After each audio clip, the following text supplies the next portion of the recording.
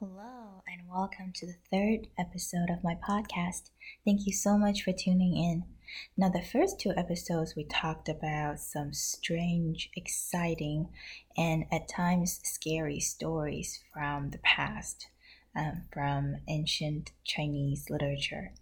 And this episode, I want to talk about something that happened in real life, but at the same time is turned into a great play, and it's really quite a story.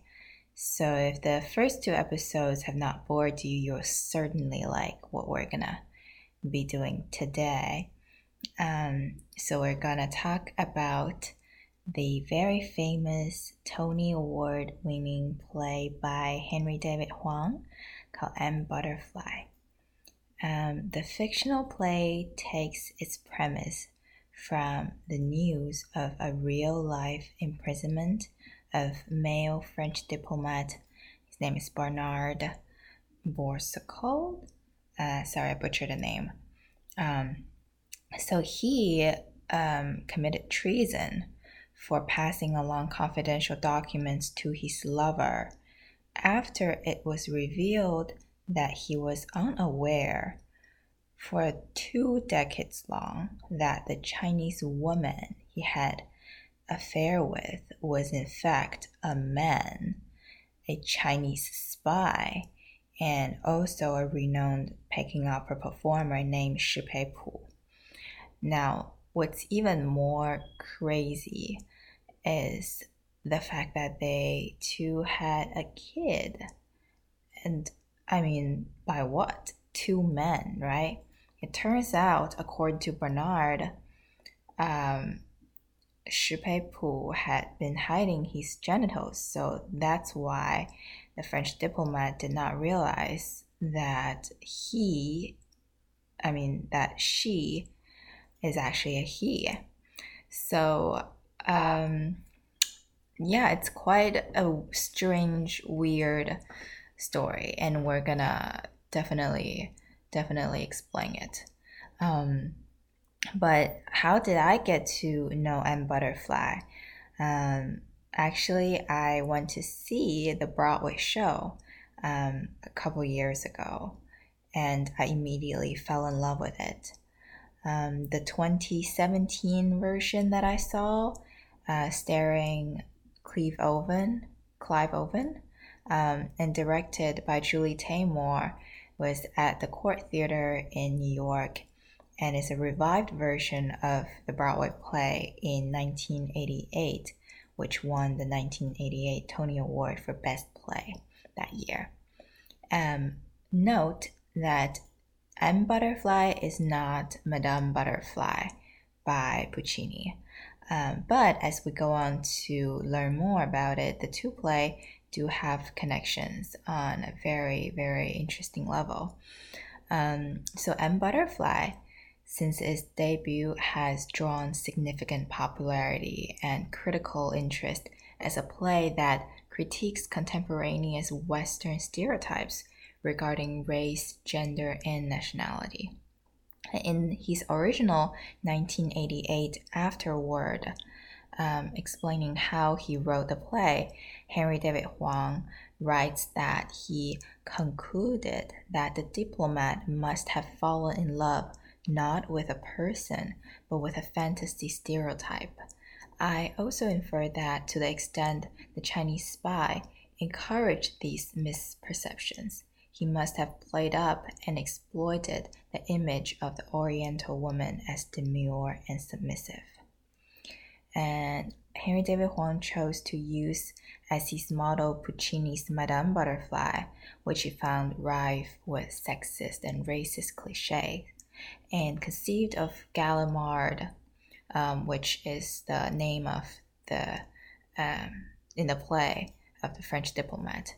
His name is Gallimard in the play, as the Frenchman who fantasizes that he is Pinkerton and his lover is Butterfly. Some reference to Madame Butterfly, if you know. But by the end, Frenchman discovers it is he who has been butterfly. So this original play, Henry David Huang said that he specifically refrained from further research, for I was not interested in writing docudrama. But the recent version in 2017, which I saw, he produced a rewritten version of M Butterfly that is a little bit different from the original one. And to explain this rationale behind choosing to rework arguably his most renowned play, Henry David Huang wrote that he was prompted by how the way we think about gender fluidity has also changed considerably during the play's premiere, and the additional details that emerged about the people he based the play's two center characters on, Gallimard and Song. So this prompted Henry David Huang to rewrite it with a more complicated understanding of gender identity and fluidity and intersectionality, the notion that race, gender, and sexual identity are linked.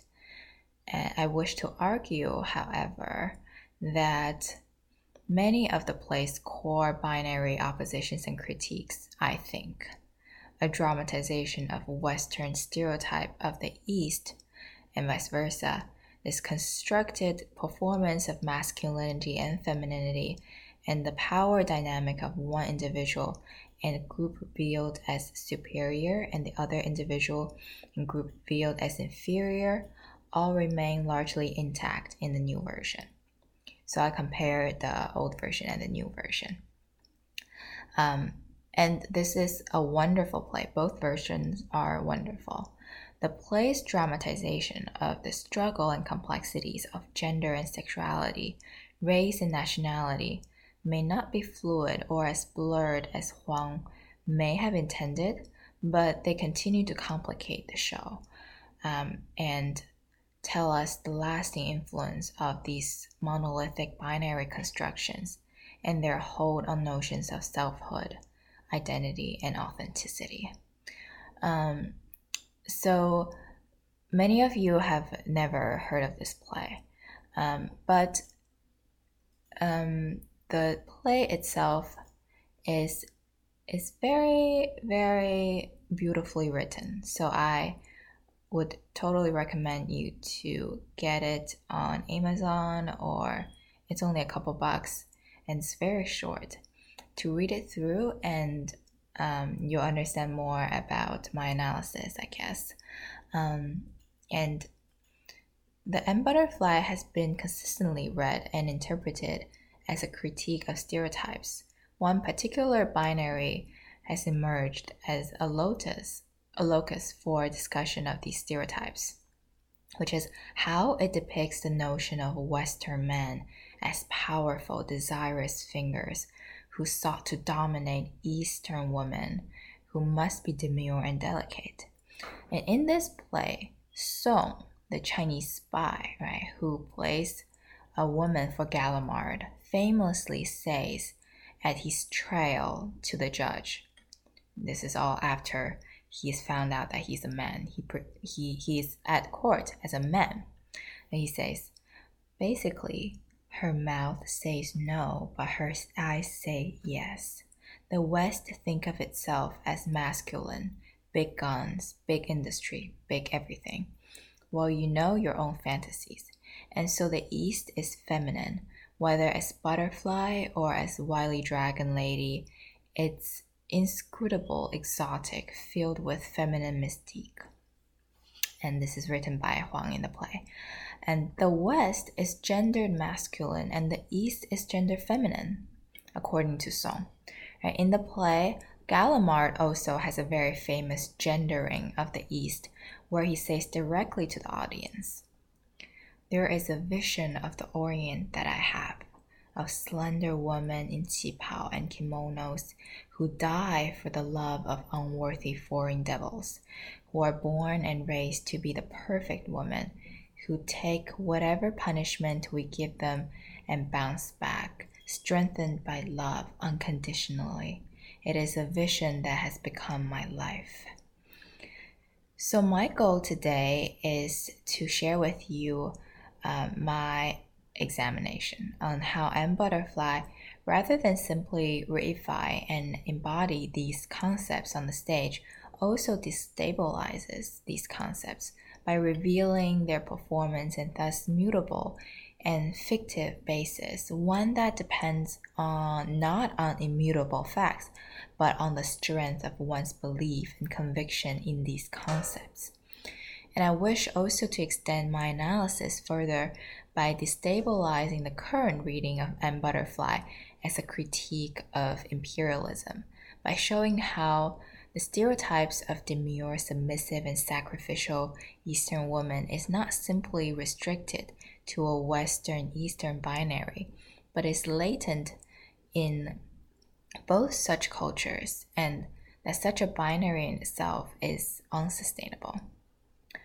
And in order to have a full understanding of M Butterfly's use of these binary concepts and pairings, right, the binaries are the crust of M Butterfly. How its depiction of the Orient and woman show how one does not even actually need the body of someone who is actually of the Orient or a woman. So the fact that Song he is not a woman, but he is seen and actually believed to be a woman, right? And rather, M Butterfly is able to show how characters perform the role of Oriental and of woman, and are remarked as these figures. So both Song and Gallimard talk and think repeatedly about how they are reacting or performing what they think it means to be Oriental or to be an ideal woman. So Song is a man who performs as a woman, who ultimately identifies himself as a man in trial in the end, right? After he's revealed as a spy. And Gallimard is a man who struggles with his masculinity and sees himself as a Western and ultimately identifies himself as Cho-Cho-san, which is in Madame Butterfly, as this Oriental woman in Madame Butterfly who kills herself after she discovers her Western male lover has failed to return and reciprocate her love. So what am I really talking about here? Why is Gallimard becoming the Oriental woman? At first in Butterfly, I'll explain to you how this progressed throughout the play. So at first, the references to Madame Butterfly's Cho-Cho-san, who's known as Butterfly, are set up to be seen as the archetypical and stereotypical representation of the Oriental woman, right? The invocation and reference of this other stereotypical butterfly prepares the audience and Gallimard to initially see Song as Cho-Cho-san figure in M Butterfly, right? So Song, as you will know in the play, he is a very famous Chinese Peking opera singer. And in Peking Opera, the male actually dress up in playing a female character, a female figure. So when Gallimard first met Song, he was on stage playing a woman. And Gallimard fell in love with this figure or with this version of this beautiful Chinese woman, right? So you'll see in the beginning, he followed Song into his dressing room and he was flirting with him. And he was flirting back to him. And Song in this representation becomes the Orient. And Song's speech becomes representative of what people in the Orient think of Westerners. Such as when Song says to Gallimard, "It is one of your favorite fantasies, isn't it? the submissive Oriental woman, and the cruel white man.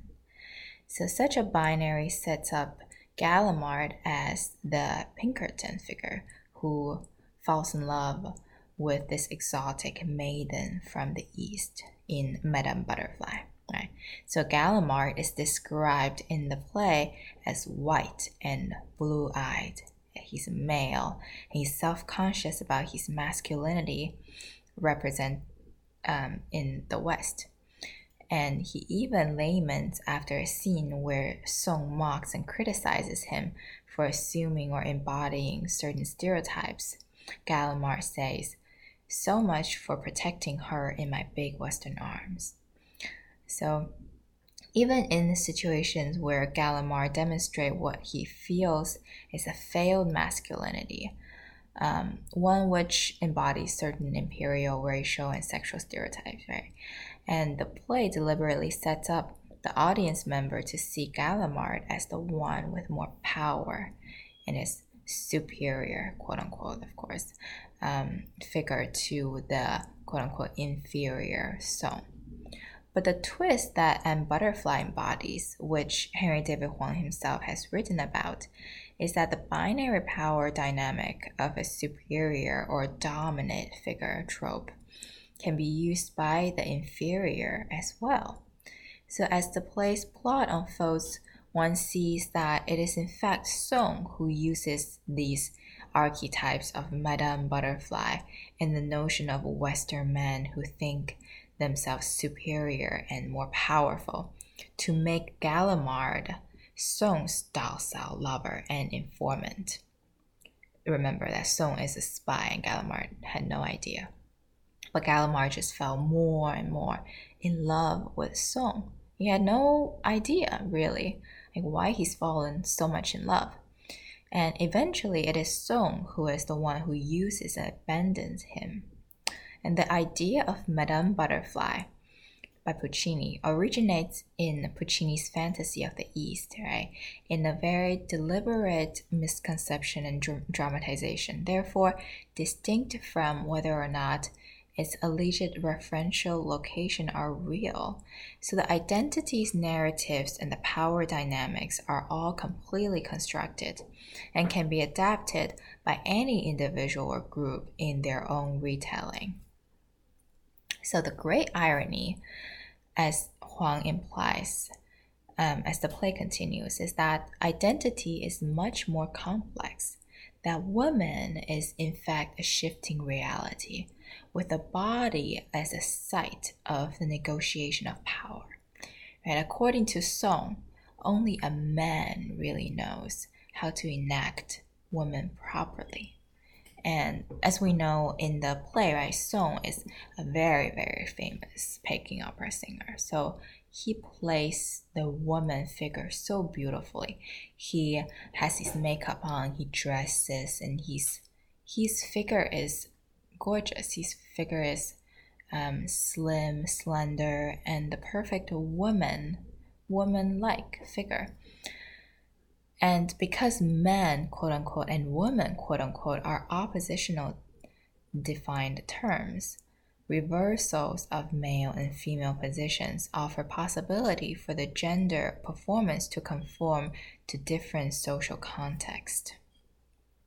So Huang suggests that there needs to be not a binary setting by letting Song introduce the famous butterfly story of Liang Shanbo and Zhu Yingtai in Chinese history, which Gallimard simply interprets as a tragic love story, exactly like Madame Butterfly, and choosing to ignore why Song sees it as different and significant.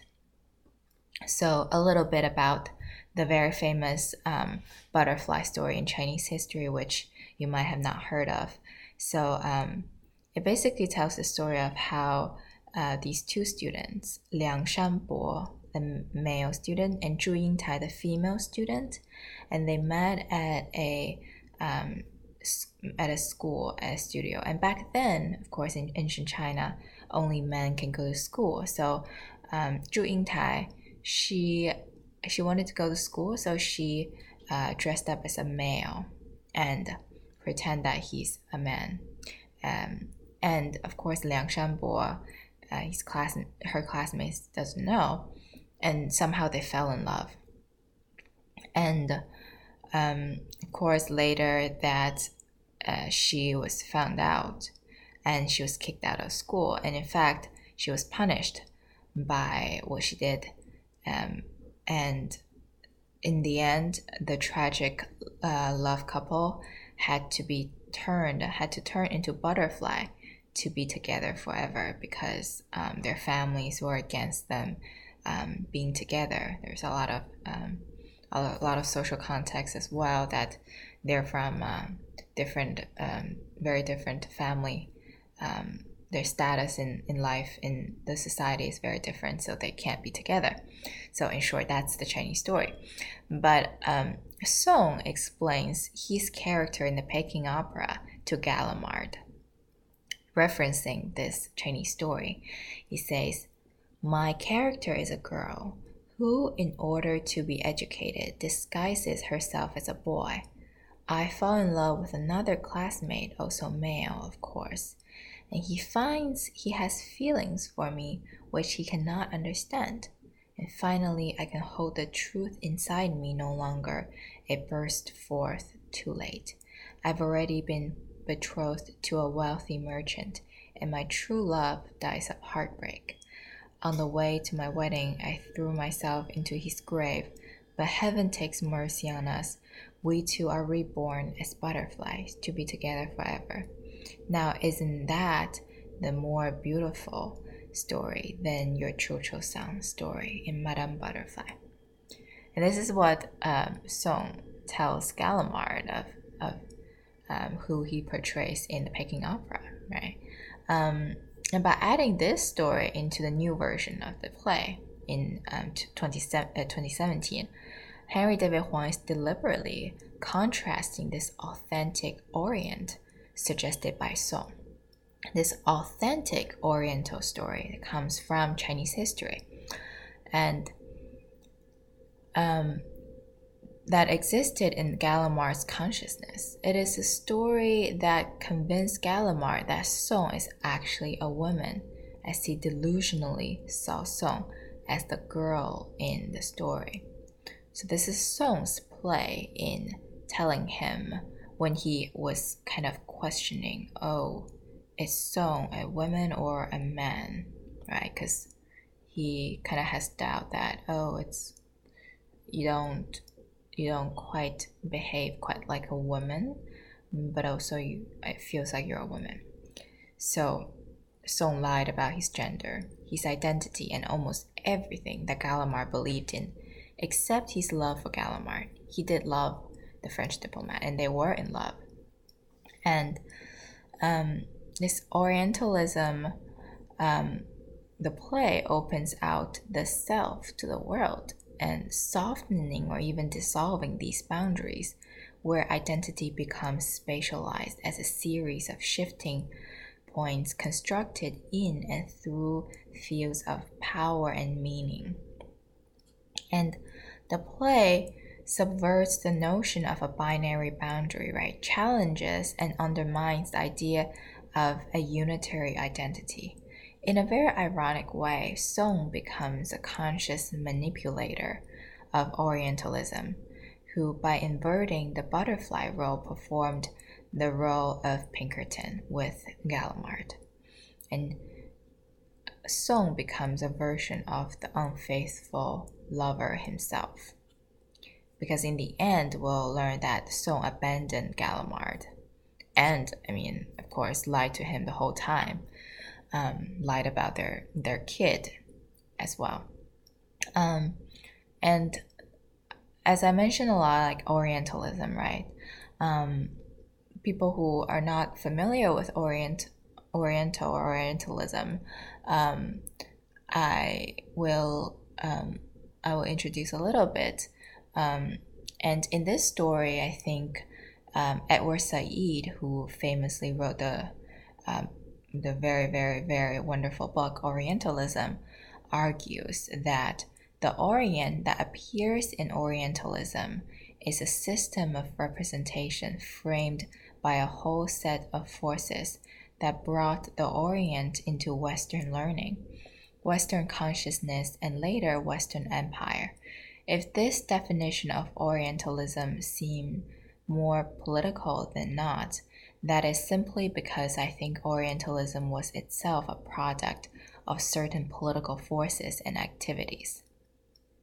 In actuality, in spite of their performance and periods of identification where they inhabit and identify with stereotypes of being a woman and Oriental, neither of Song or Gallimard can be said to be seen authentically a woman or authentically Oriental with the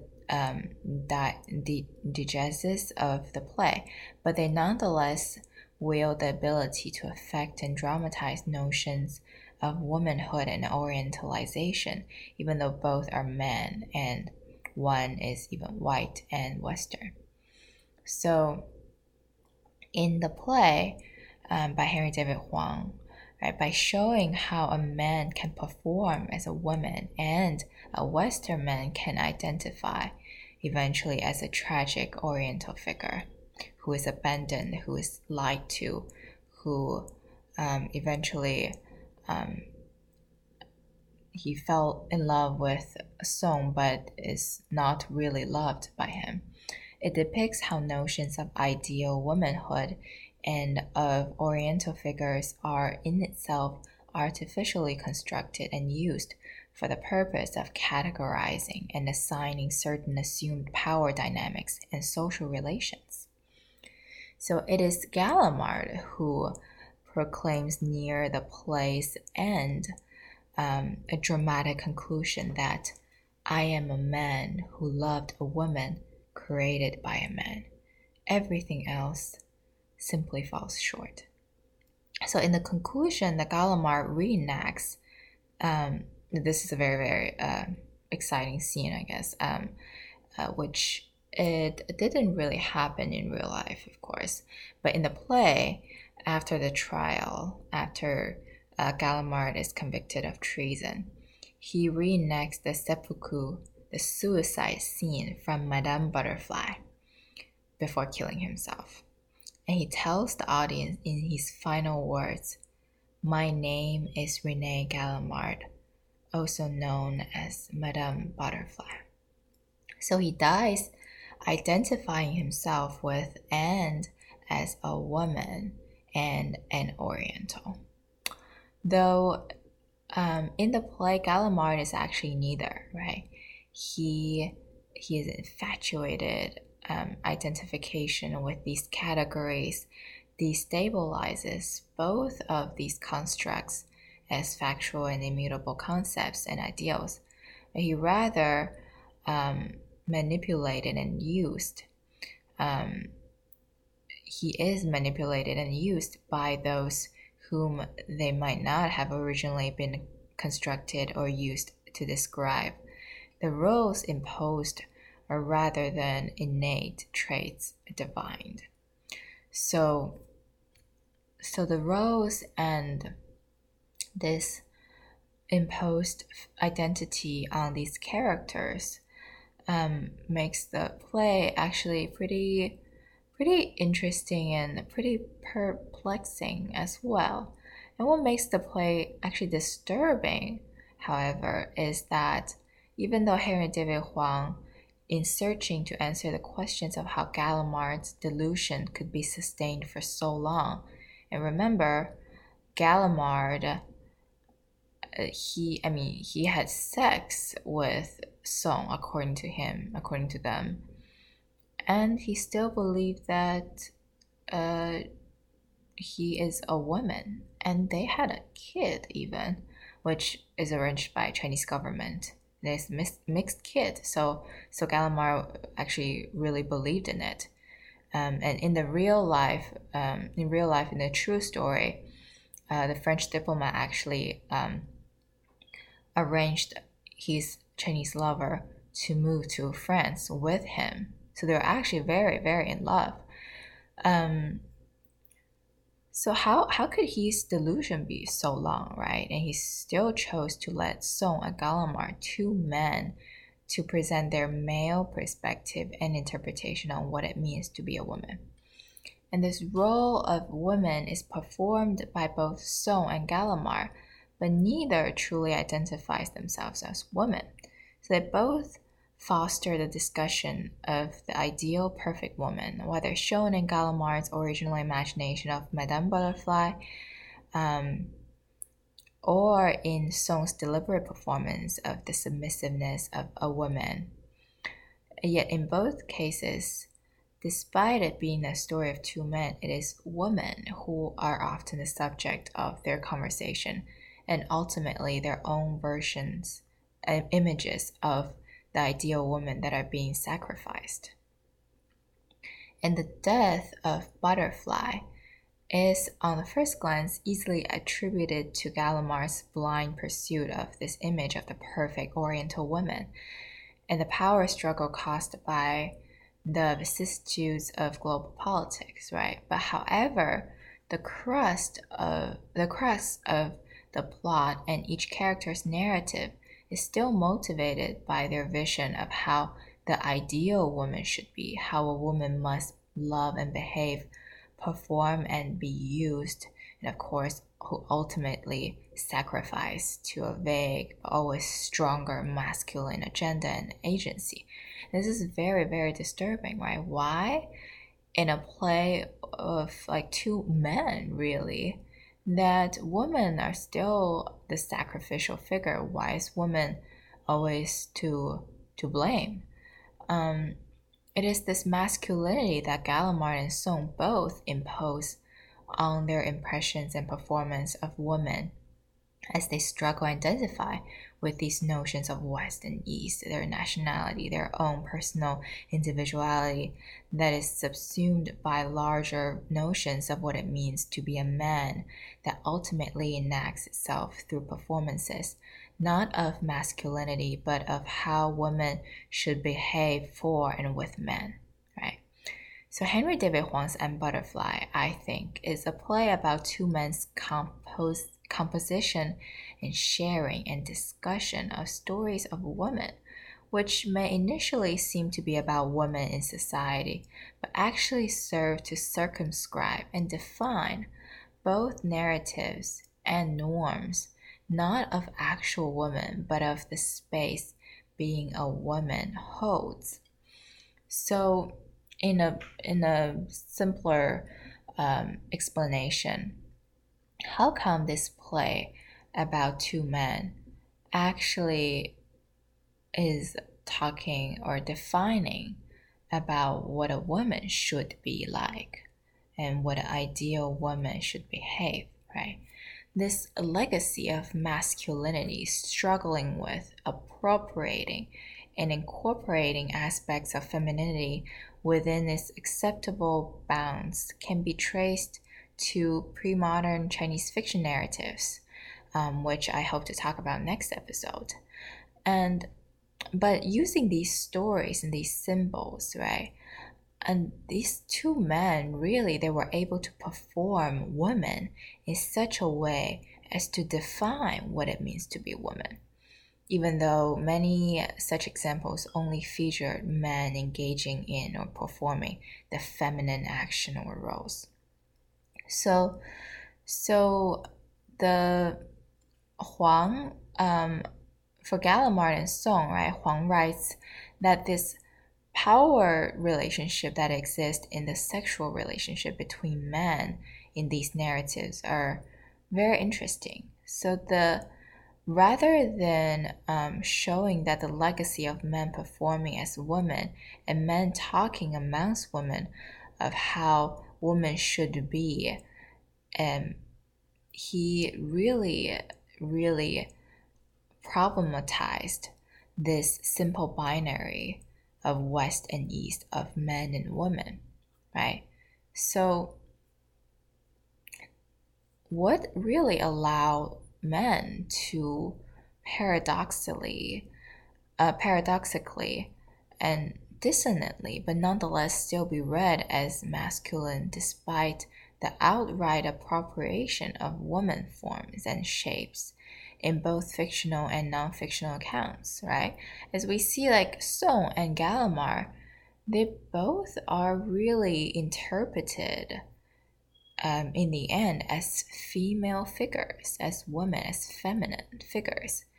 And so I ask these questions. I'm puzzled, and I think it's perhaps not surprising that the rise of men writing about women martyrs are indicative of the intensification of depictions of female noble sacrifice, especially suicide, as a widely recurring, not only in narrative but as a cultural value and idealized norm, reinforced through anecdote, fiction, and official documentation in *And Butterfly*. And in the play, Huang tries to point out the ways that gender are involved in the construction of identity by having Song spell out Gallimard's fantasy on Madame Butterfly's suffering. Right? In this way, *And Butterfly* is not alone in presenting narratives of womanly love and self-sacrifice for men, as we have seen many times in different cultures in different cultures in the world, and in pre-modern Chinese fictions, representations of relationships between men, really, that how multiple generations of male figures have used men behaving as women to both illustrate what is beautiful and acceptable and recommended and desired and really the ideal about behaviors that is associated with women, right? So I think that it really is interesting in Huang's representation of Gallimard and Song's stereotypes of the ideal woman in *And Butterfly*.